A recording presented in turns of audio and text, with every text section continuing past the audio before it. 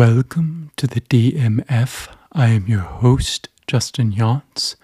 Today, my guest is Faye Viviana.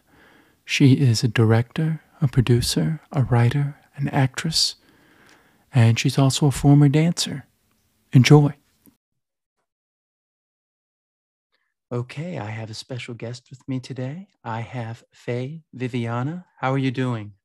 I'm doing great. Thank you so much for having me on. Thank you so much. I'm excited to talk to you. So, the first thing I wanted to ask you is, what was it like growing up in Albuquerque, New Mexico? Yeah. Albuquerque is an interesting place. It's very good weather. It has all 4 seasons, but it doesn't rain much, so it's very sunny. It's got a lot of like outdoorsy things. So as a kid, I was really into dance. That was actually my first career. So most of my life revolved around dance in some way. So that was mostly what I did there. I left when I was 15 to move to New York to dance. So yeah, most of my childhood was pretty much in a dance studio. Yeah. What led you to dance? Was there something specific about dance? Well, actually, it's interesting. I have a pretty severe scoliosis, which is like a side-to-side curvature of the spine. And I was diagnosed with it when I was 8. So prior to that, I did like a lot more different things: gymnastics, swimming, diving, tennis, things like that. But the impact is actually not great for it. So dance was sort of the most back-friendly hobby. And then so I kind of started doing more of that than the other things. And then when I was around 10, 9.5, 10, I actually had to have a back brace, and I didn't have to wear the brace when I took dance classes. So I took every single dance class I could sign up for because I didn't want to wear the brace. So that's actually kind of like how I ended up becoming a dancer. It's because I didn't want to wear the brace. Interesting. So yes, so like what age did you start at for dance? I was 5. 5. Okay. So you were already like kind of did some dance. And then once you kind of figured out as you got older that you're gonna have to wear this back brace and all this other stuff, that then it became more of a career. Yeah. Was there something about ballet that like really just spoke to you? Yeah, actually, I often refer to it as like my native language. I really love it. I miss doing it a lot. Getting injured was a devastating period of my life, but I really like that. It sounds a little weird, but I like that with movement, and especially like performance-based movement. Like the audience like has to watch you, so you can go out on the stage and essentially say anything, and they have to listen. Like that's kind of the way it feels to me. And I wasn't great at like speaking up as a kid. So I liked that it was like this thing that I had where I could say whatever I wanted to say with my movement, and nobody could tell me otherwise. They had to listen. It was kind of this strange, empowering thing for me. And yeah, it was very much like my therapy sort of as well, growing up and getting through your teenage years and stuff. Like dance was definitely a grounding. Were your parents encouraging with this? Did they like you did dance? Yeah, I think you know, when I was like 7, I was like, I want to be a microbiologist, and my family's very academic, so they were all excited about that. And then at like 8 or 9, I was like, ballet. So I'm not sure if that was like a little bit of a letdown from microbiologists, but I did. I want to be a princess now. And I remember they said, you know, if you get a scholarship, you can go wherever you get a scholarship to. So, you know, I was good enough of a dancer to get those scholarships, and I think that helped. You know, they felt like I could really do it. I could really pursue it. So they were very supportive of me in that regard. Interesting. And then you went to New York. When you were studying ballet, what was that like? Well, I mean, I love New York, so I loved living there.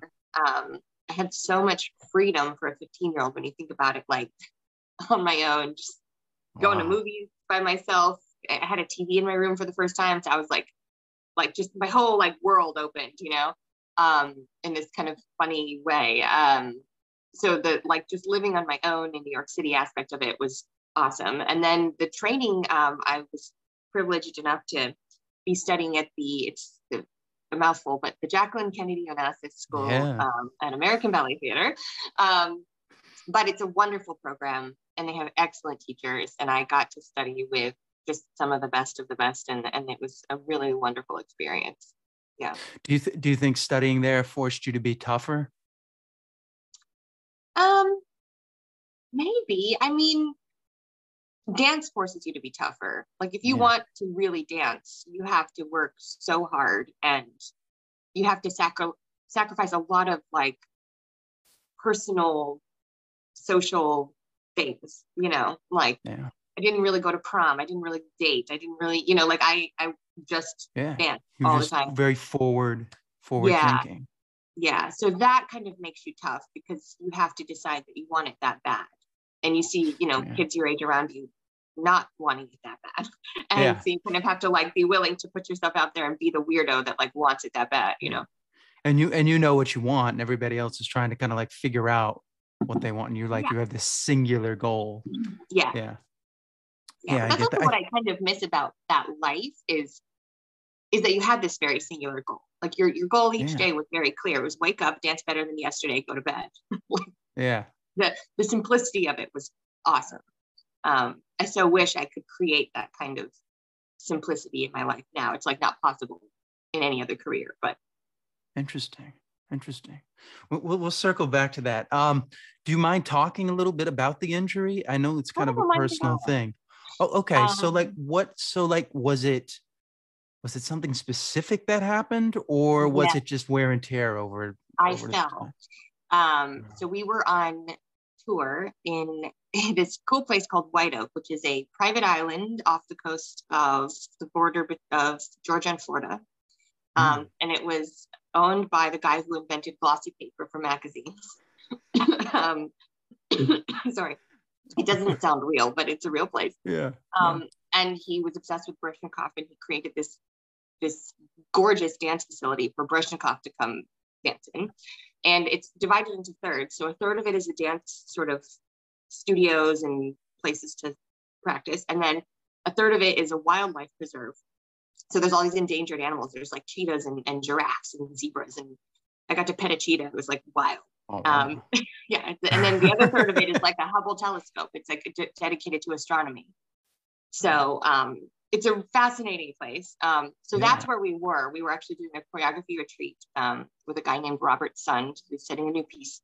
And I was in a rehearsal, thankfully not on stage when this happened, but I slipped sort of like over my left big toe going that way. And my kneecap went out, my leg bent sideways, and I actually landed on my femur bone when I fell. So I tore pretty much everything except for my ACL. I had multiple meniscus tears. I landed on the like end of my thigh bone. So I had all this damage to the bone. My kneecap actually went out so hard that it left bruises on like the side of my thigh bone. Oh, wow. It was pretty gnarly. My leg was like dangling. Like pretty much everything had torn. So that's how it happened. And then I was 17 at the time. So my growth plates weren't closed yet. So they couldn't operate right away because it messes with your like leg length. Yeah. So I basically had to wait an entire year before they could operate on me. So I just had this like year of hell of just trying to do physical therapy to prepare myself for the surgery. Because we were on this little island, there was no like hospital there. So they had to like take me to the mainland, and the closest like medical center was this brand new urgent care in Florida. They had never used their x-ray machine before. Oh, no. They didn't believe that I could hurt myself that badly doing a dance move. That was what the doctor said. So they actually did a full sprain test, which is like, I don't know if you're familiar with that, but they like yank and twist. So the doctor was like yanking and twisting my like already broken leg because he didn't think that it was possible for me to be injured. Did you kind of have an idea of what the injury was, since, you know, just being a dancer, you're pretty familiar with your body? Something was really bad. I mean, it was loud when it happened. You could like hear things like ripping and popping and stuff. So I was pretty like, I used to fall a lot, you know, like dancers actually have to fall a lot just in rehearsal. You go for things you fall. So I fell a lot, or fell a lot, not fall. I fell a lot. And so it wasn't weird for me to fall, but the amount of noise it made really did give me pause. So I remember I did not stand up right away because there was a part of me that was like, something really bad just happened. Yeah. And nobody stopped dancing right away because, again, we're all used to falling, right? They're like, Faye fell, whatever. That's like in Black Swan. Like, when I didn't get up, they were like, ooh, the music stopped. They ran over, like, are you okay? And I remember just being like, I'm not sure, because I actually had torn so many of the nerves. I couldn't feel anything. So it took like 5 minutes for my nerves to like start screaming. Yeah. And then I was like, somebody take me to the hospital. Like something's really wrong, you know? But for like a bizarrely long time, you're just kind of sitting there being like, I think this is really bad, but I don't know yet. Like I'm just waiting for all the like processing to happen. So it was a brutal way to do it. It's a pretty common like football injury, actually. When they get tackled from like the side. And the guy who eventually did my surgery was the surgeon for the Giants, Russell Warren. Yeah. So I got very lucky. The company like pulled some strings, and he specialized in shoulder and knees in young athletes, basically like under 26. And, you know, he worked for the Giants, and they were like, I think this is the guy, like, if you want to walk again or dance again, you're going to need this guy. No, I mean, my leg was literally like dangling. It was really gross. And my whole leg swelled up because you like internally bleed from all that tearing. And that's got to be, and for you going from being singular focused and be like, okay, you can't do anything. Just sit here and you're just waiting to find out. And you gain weight because you go from exercising like 50 hours a week to like laying on your back all day with your leg in a thing. And so physically and emotionally, it was just taxing. I think emotionally, I kind of just didn't deal with it. I was pretty like, I just sort of, I dealt with it later, but at the time I kind of was like, well, okay, like this happened. We don't know yet what the result is. And then it was about 5 months before I could walk unassisted. So no crutches, things like that. So I had so much physical therapy to do. And then at that point, I think they knew that they were going to operate. So it was kind of like waiting to see how that went. And in the meantime, I actually turned down my contract with the company, because once you're under contract, it's really like, they keep trying to get you back on stage, not because they're mean, but because they need you on, like that's the job, right? So one of my mentors at the time said, if you really want to heal properly, you should not sign your contract so that they're not constantly trying to throw you back on early, so that you can really heal. And that was a very hard decision to make. But during that time, I remember very distinctly having a gut feeling that there was more wrong with my knee than they were telling me. Like there was something in me that kind of knew, even with the surgery, I might not be able to dance again. And so I was kind of like, do you think because you were like in that island and you were kind of isolated, that if it happened, say like in New York, where like, I'm sure they've seen this medical before. care. Yeah. Would they have been, was it something like that? Or was it just, I certainly would have been treated better, like gotten better treatment. Definitely. Because, that place, like the sprain test probably did damage it more. I was basically just like a little lawsuit waiting to happen. I actually never sued or anything because I was like 17 years old, and like, you don't even think about that when you're that age. But looking back as an adult, I go like, that was just malpractice all over the place. And then it took like 3 weeks. Like I couldn't travel back to New York by myself because then I was in a wheelchair. So it took like 3 weeks for me to like get in to see like the regular doctor in New York. And it took such a long time to sort of get a proper diagnosis. And I think if I had gotten hurt in New York, where, the company has their own like PTs that could have assessed me, they could have sent me immediately to a hospital. Like, because he didn't know, he wasn't a specialist in the area of what to do. But interesting. So half the possibly that had something to do with it, but the nature of the injury itself was so extreme that, even though I'm not sure the sprain test didn't help, I actually don't remember. It's like blacked out. I think it was so painful physically that my manager at the time was with me, and she actually had to leave the building because I was screaming so like in such a way that it was like so disturbing to listen to that she actually like had to leave the room.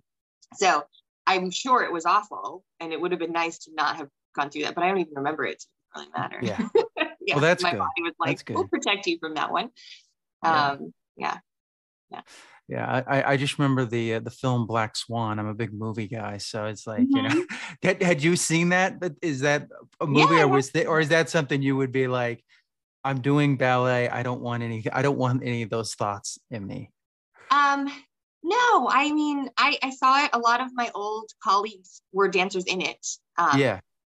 Or doubled for some of the actors. They did it like Lincoln Center, I think. So it's not based on that company, but they definitely used a good amount of those dancers. And I thought it was a good movie. I mean, it's a psychological horror, right? So it's kind of its own genre thing. But it's Darren Aronofsky. I mean, he did Requiem for a Dream. He's not going to cut any points, but I just remember that part in the film where he picks her up, she kind of falls, and I was just like, as soon as you were telling me the story, I'm like, just immediately go to that image or whatever.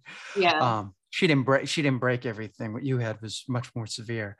So moving on a little bit, with acting, how did that come about? Because you were going to Jackie Onassis, and then you went somewhere else. Had you been dabbling in acting a little bit? Yeah, so I basically went from the JKO school straight into the company. They have like it's not quite a junior company at the time. It was called Studio Company, but it was like a smaller group of very young dancers that they're kind of getting ready for the main company.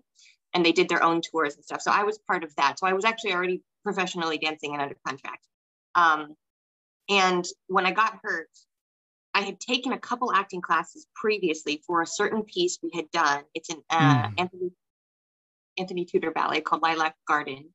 And it's his stuff has like a lot of plots and a lot of like gestural movement and very like emotional storylines. And I remember thinking, I don't know what the fuck I'm doing. I just was like, I don't know how to do this emotional thing. Like I was like, I feel like this needs acting, and I don't even know anything about acting.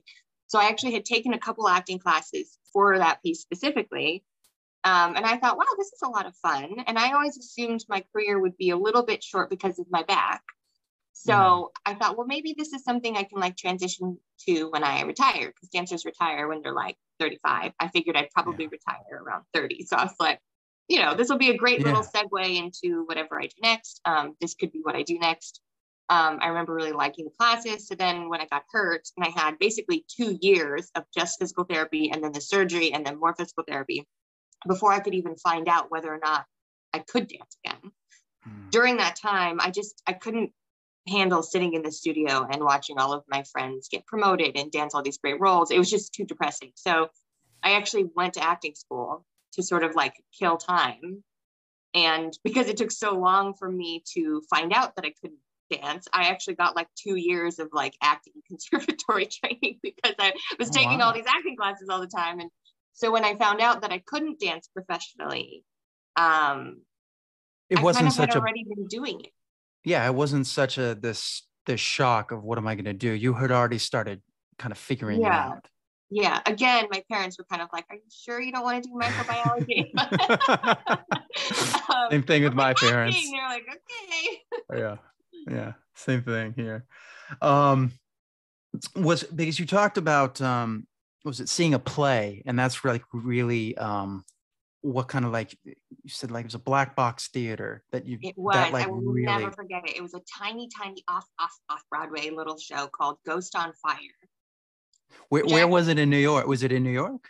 Yeah, it was like in the Lower East Side somewhere. Yeah, just some tiny little like south of Union Square Park. You just walk down into that little like artsy district, and one of these little hole in the wall things that I saw. And I had never seen live theater before. And oh my God, I was so like moved and involved. And I was like, what is this that I've never experienced? Because I've only ever experienced that in dance, right? Like I had watched all these great dancers and I would be so moved and so involved with that art form, but I had never like been so impacted by just like people talking, you know? And I remember just like the show ended and I was just like stunned. Well, yeah, let's get more. Like, give me more. Yeah. And I remember there was this actor who played, I think in the play, he's like a 80-year-old man, you know, and he was this African-American actor. And I remember, you know, he had like grayed his hair, all these theater things. And like, I didn't, you know, I thought only ballets did that. So he had like aged himself and the work was so specific and his character work was so good. And he really looked like this old man. And then the show ended and he walked out, he was like 25. Wow. Like, and I was just like, what? You know, like, yeah, I thought he was an 80. I was just blown away. And that's when I was kind of like, oh, well, if that's acting, I want to do that. Like, let's do that. And that really kind of put me on a more serious trajectory, because before I was taking classes to kill time. And then afterwards I was like, wait, this is a whole nother ball game. Like, this is cool. It's like, well, it's like, it's just like ballet. I mean, it's just layers and layers and layers and layers. I mean, so you went to a conservatory. Where did you go for conservatory for acting? It wasn't like full on. I say conservatory just because the amount of classes. The amount of classes, Yeah, I mostly took, it was like one of those studios that's just, it's mostly for like casting workshops and stuff. I just happened to have a great teacher there who I still sometimes coach with for certain things. Her name is Valerie Kingston, and it was called PBI Actor Studio, and she taught Uta Hagen technique. So I took her scene study class for those 2 years. And then I did go to Lee Strasberg for a full semester, but it was so expensive. I went there. Yeah, I went there for a year. It wasn't as hard as the neighborhood playhouse, where like you basically had to be there from like 9 to 5 every day. Oh, wow. And you were just thrown into it. Whereas Lee, you know, you got to like pick your classes, which I liked. You know, you got to like kind of fix your time. It wasn't just like, okay, you come in here and you're just going to live here basically at school. So I mean, one thing I liked about Lee Strasberg was the sort of, because you could pick your classes, but the like, you know, 22 hours a week kind of immersion feel of it. Because I think it reminded me more of being a dancer, right? Like the singular thing. You're here and you take all these classes. And so I remember you have like the twice a week scene study and technique stuff. And then I had a wonderful script analysis teacher, Ted Sikowski, I think. I know Ted. He's a great guy. He's such a great storyteller. He was so great. And I think I had Bill Balzac and Lola. I know Cohen. Bill. Bill was great. Character study. We have, you know, you're all sitting in the room. So I liked that there was all these different aspects of it. Did you have Irma as your core person? No, I had I think, is it Lola Cohen? I love Lola. She wrote the book. I think I had her. Yeah. She wasn't a huge fan of me. Not like in a bad way. I think she just was a little confused by me, which, come to think of it, like makes sense. I think I was confused about myself in a lot of ways, because I was in the middle of this weird like life transition and like didn't really know what I was doing yet. So I'm sure Lola's very, you know, very strict. You know, if you introduce it like any other acting form to her, she's like, no, Lee Strasberg's the best. She'll let you have it. She'd be like, forget what you learned, you know, like just do that. I was kind of like, I don't know if that's how I don't know if it works for me, you know. But I did learn a lot there. And like I said, I liked, that was the closest to like conservatory, because I was doing like the full time program or whatever. But those are the main places I studied. That's cool. That's great. Yeah, no, that's awesome. We have that in common. We know all know all the same teachers. So that was a fun time. So all right, I watched a lot of your reel, and I watched Longmire and, you know, everything. I love that. So when did you go to LA? Because right now you're in LA. Yeah. So basically when I was 18 and I had the surgery and I was recovering from the surgery, and I was just like running out of money because I was taking all these acting classes. Yeah. And New I York had to take student loans for like you know, so I mean, it's brutal. Crazy. So I went home to Albuquerque for about a year and a half just to like teach dance, make a little money, finish my recovery with my knee, try to get back into shape. And during that time, I'd fly back to New York for doctor's appointments because I was still kind of in process of finding out what would really happen to me. So I actually wasn't living in New York anymore when they told me I couldn't dance anymore. I was back home. So that was a really shitty trip. I remember I was like, went out to New York and and I went for like 5 days because I wanted to see all my friends and say hi to the company. And I was like staying at the Y on 63rd or whatever. And I remember like the water there made me break out. So I had like a horrible skin and went to see all my friends and I was so out of shape. And I tried to take a company class and it was just kind of humiliating and sad. And I was starting to know that something wasn't right with my knee. Like I couldn't, they call it power, but like I couldn't jump on one leg. Like I had power issues. Like these like weird strength issues that would give out sometimes. So I had this kind of like nagging feeling that something wasn't as great as they wanted it to be. And so I remember they gave me the news and I had like 3 more days in New York. And I think I sat in the Y and I ate licorice and read the entire Twilight series, just in this like bizarre, sad day. I just didn't know what to do. I was like, I can't go back to the studio because now I know that I'm not going to do this anymore. And it was just weird. Like I was like alone and like just not quite, I was a little in denial still. And so, but at that point I was 20. So I had been at home, I had been working, and I was kind of like, all right, well, I guess I need to figure out what I'm going to do next. So I started trying to decide if I wanted to act in New York or act in LA. And I still had connections with that TVI actor studio, and they had an LA program that did a bunch of casting workshops and stuff. So I was like, well, maybe I'll just go meet a bunch of casting directors and see what they tell me, and I'll kind of know my answer. So I came out here for like 3 weeks for one of their little like intensives. And it was such a different experience from when I tried to do acting in New York, because in New York, I mean, it's funny, when I was a dancer, I had a couple agents try to sign me and I was like, I'm not an actor. Like, I don't need an agent. Now I like kick myself because I look back and I was like, those were really great companies. So, like, what were you thinking? But you were young. I mean, what are you going to do? I mean, unless somebody telling you. And that was probably why they wanted to sign me, because I already had a career and I didn't need them. You know, that thing about actors not needing things. Is that not the truth? You know, you got to show up with the feel, I need you, but I don't need you type of thing. Yeah. And so when I actually needed an agent, I could not get one. And then now they're like, oh, now you want to see us. They're like, now you want now. We're closed. So what I really noticed as a difference was I'm mixed race, and in New York it was like an issue for a lot of the reps. They were like, we don't really know how to market you. Really? Because you're not quite Asian enough, you're not quite white enough, like we don't really know how to sell you. And I kept being like, that's a weird thing to say. But I kept hearing it. I kept hearing and kept hearing. So I was like, okay, I'm gonna have to like solve this thing. And then I went to LA and they were like, you could be Mexican, you could be indigenous, you can be this, you can be that. It's so great. And I was like, well, let's go where the like door is open. You know? Let's go where they actually care, you know, not where they're like, they well, we don't know what to and do they with see you. it as a positive and not a issue they have to solve, you know? So that was the deciding factor. And then I moved here in 2010 in January. And I had read, while I was at home, I had read all the acting, there's no like acting schools, or there weren't at the time. So I was just reading all the acting books I could find because I wanted to keep learning. And now I was like, I want to be a serious actor. So like I have to learn ways of the serious actor. So I was reading everything I could get my hands on.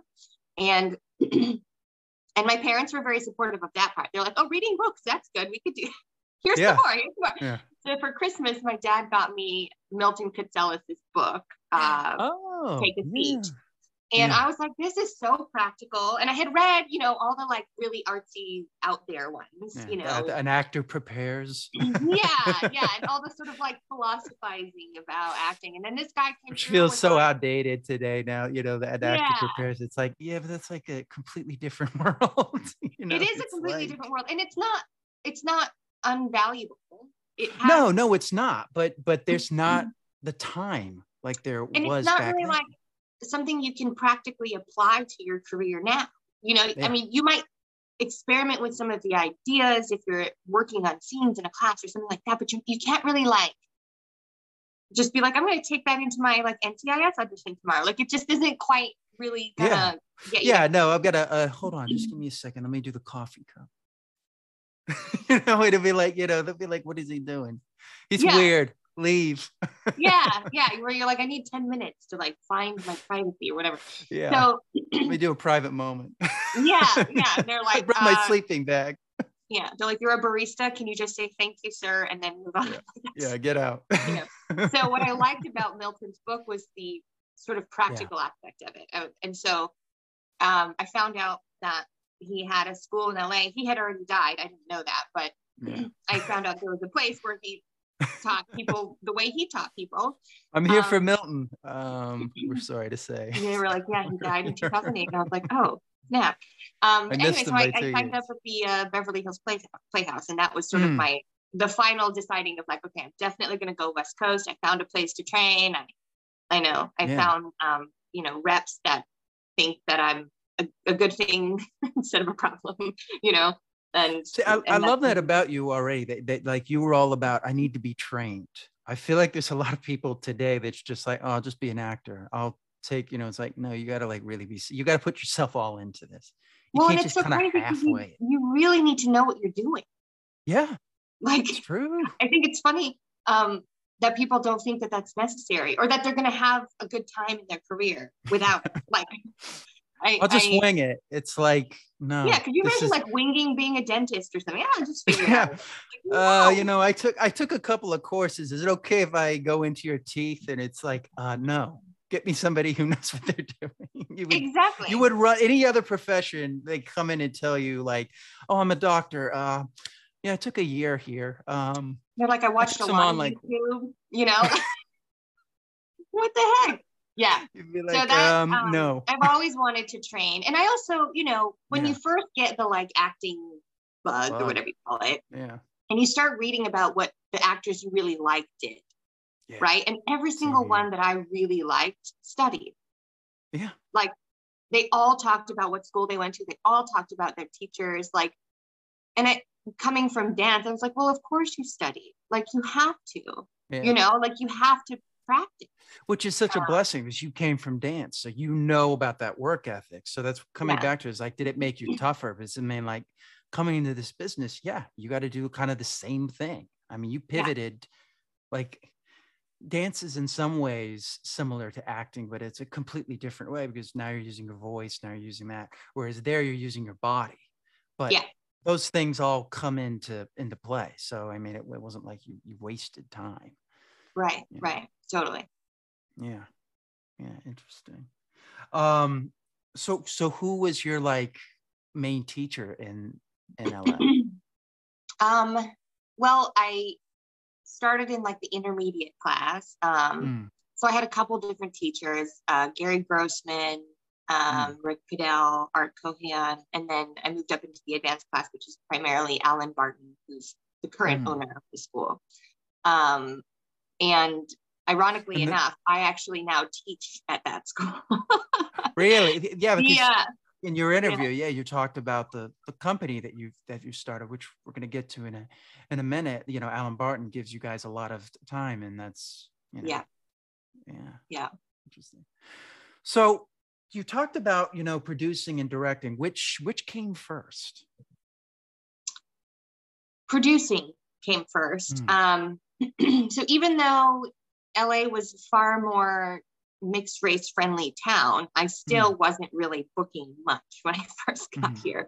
And I was very frustrated by that because part of me was just like, I'm ready to work. And I thought that would be, clearly somebody will hire me.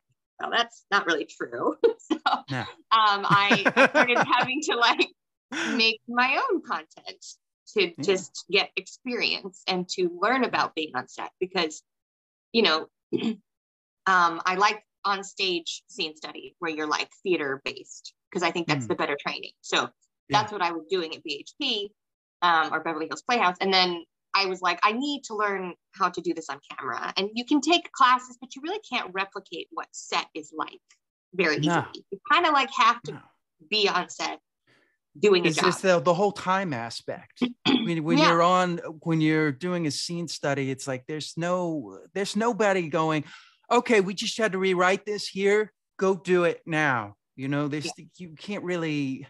I mean, I guess you could maybe. I mean, maybe that's the next way of doing a class. Like, okay, we're gonna replicate a set. Give them rewrites at the last minute. Yeah, but it's also hard because like understanding like the weird things you do with your face in a close-up and what tension looks like, and you know, all these things. It's like you have to learn by doing.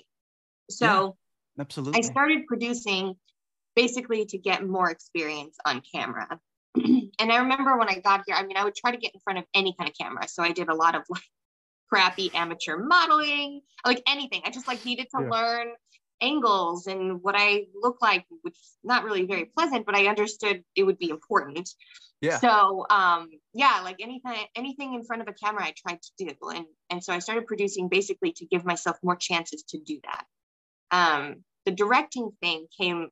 It's funny, I've never really chased directing, but directing happens a lot with me. So I end up directing a lot, and I actually really enjoy it. And the directing kind of happened because I didn't know directors. So I was like, well, I guess I'll direct it myself, but I need to know what that is. That I need to like know how to direct something myself. And, you know, it's such an ethereal thing, like producing and directing. People are like, what do you do? And I'm like, I don't know. I mean, I do know, but it's hard to define in a lot of ways.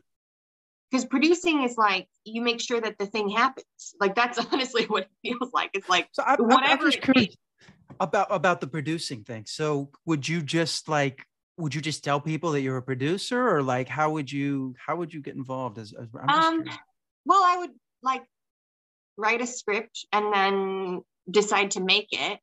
And then I realized that all the people I called necessary to make it would be like, so you're producing this? And I was like, oh yes, I guess. So, I am.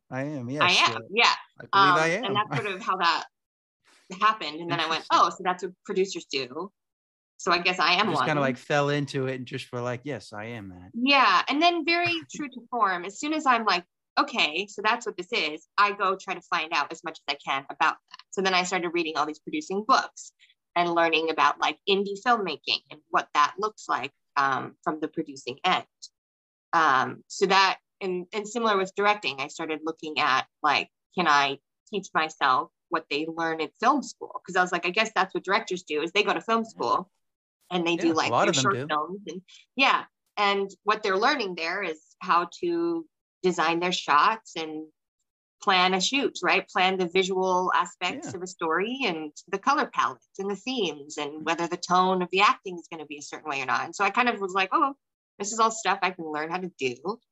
And so I started learning how to do it. And then I ended up getting to do it a lot, actually. So it's kind of like, oh, well, this is fun. And it's acting related. So pretty much anything acting related, I was like, I don't see a downside. Yeah. I'll just do all so of you it. started with writing first. I guess so. I didn't really think of myself as a writer at the time, but I was writing just because I needed something to act. Yeah, that's great. So I would write something so that I could act something. And it didn't I love really... how proactive you are. You were like, okay, I need to do something here. I'm going to write this. I'm going to figure this out. That's great. I think a lot of that comes from being in ballet, where it's like, you know, I'm not going to sit here and waste time. Let's get going. So so you started producing, and then you started kind of like directing. You kind of like, people were like, okay, here we go. Can you direct this? And you kind of just figured that out. Then you created, Crimson Square Theater Company. Is Yes. does that come before? Does that come before V3 Productions? No. They're kind of actually, I guess it does. Right. Yeah. I mean, I had other production companies I had tried to start prior. I've definitely been producing films and shorts and stuff much longer than theater. But V3 was my first like solo endeavor producing. I didn't have a business partner. And I started that in 2019. And then Crimson Square was basically winter of 2018. So it's like right around the same time. Yeah. And Crimson Square kind of came about by accident initially. A friend of mine had asked me, because he knew I had produced films. So he said, I'm going to do this one-man show called I Am My Own Wife. I don't know if you're familiar. It's like, I think I've heard. It's based on a real person, but it's a crazy show. You have to play like 34 different characters, and he was very talented, and I believed in him, and I was like, yeah, I'll produce a show. Because again, I was like, well, I'll figure out what that means. I'll figure out what producing theater is like, you know? Yeah. And this kid, you know, took extra bartending shifts. His name is Alec Norris, and he's like 22 at the time, I think.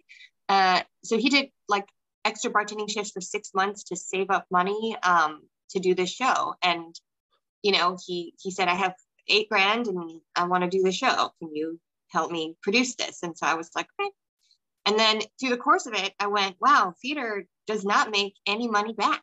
Like, this is a really good way to just set your money on fire. It's like a restaurant. It's not gonna, I felt really bad that the poorest group, right? These like struggling actors were having to like come up with money they would never earn back just to do more acting. Do you know what I mean? Like it bothered me.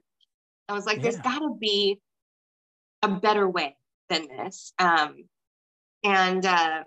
So I did a Kickstarter campaign, and we were trying to raise $30,000, and we raised 6. And I was like, okay, so we have $6,000, not $30,000. Okay.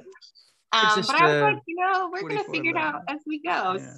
So we did our first official Crimson Square show with that $6,000.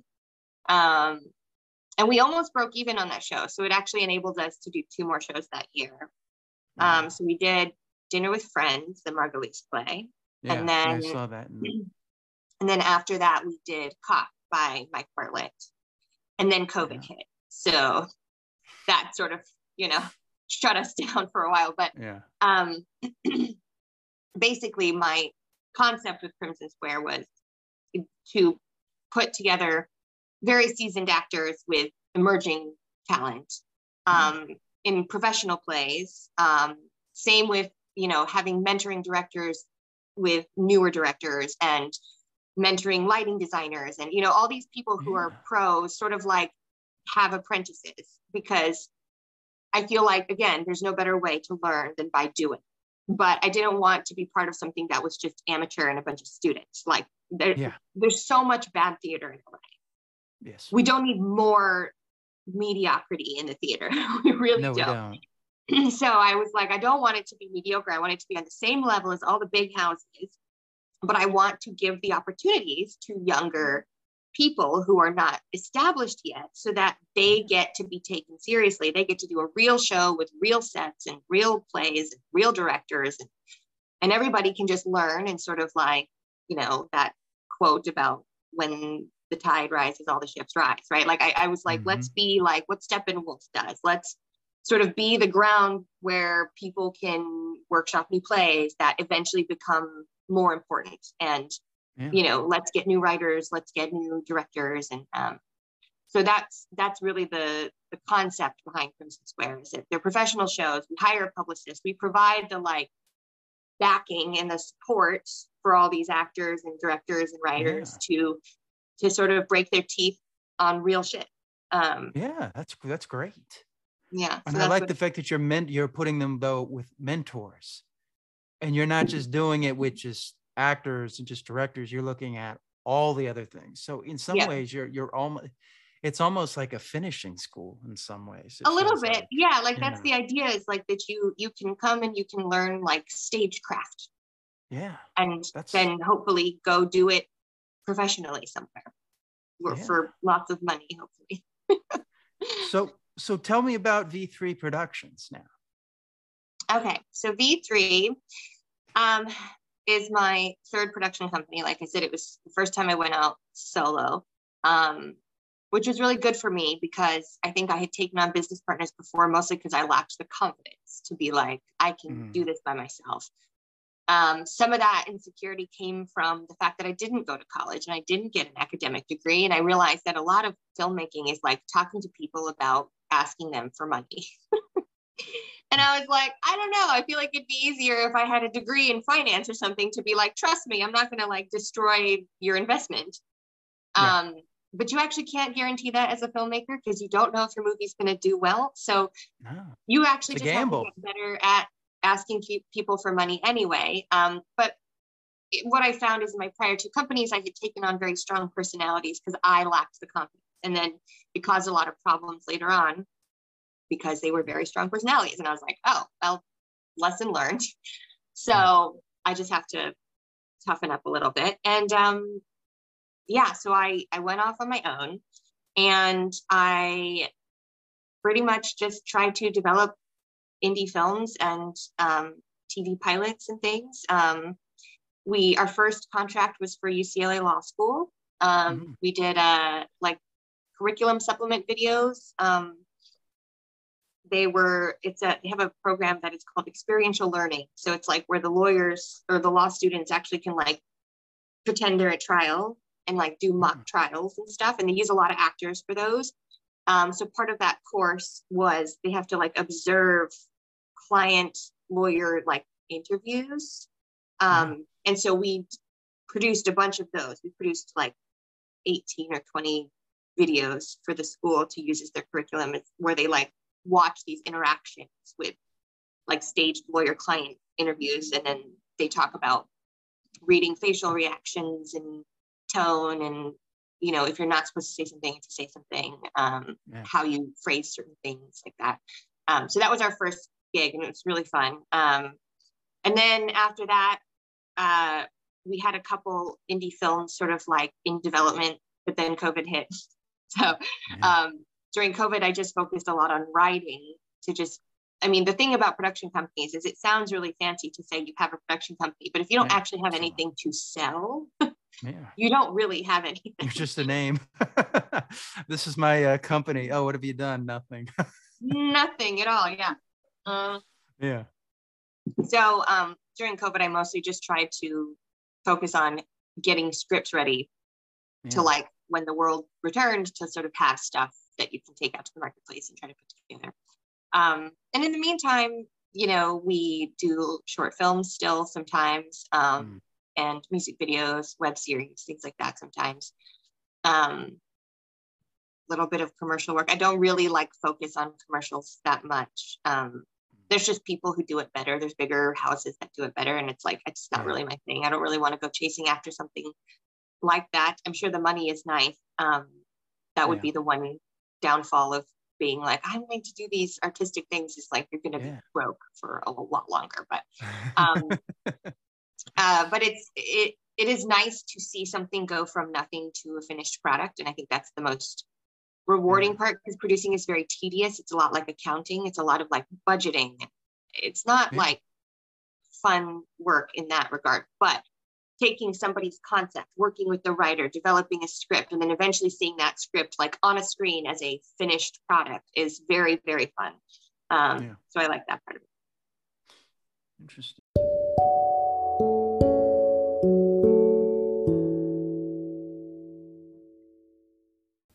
Okay, that about does it for this episode of the DMF. I want to thank my guest, Faye Viviana. This is only part 1. Stay tuned for part 2. If you enjoyed this episode, please consider giving it a review and think about subscribing. As always, you can find me at Justin Yachts, and I will see you next time on the DMF.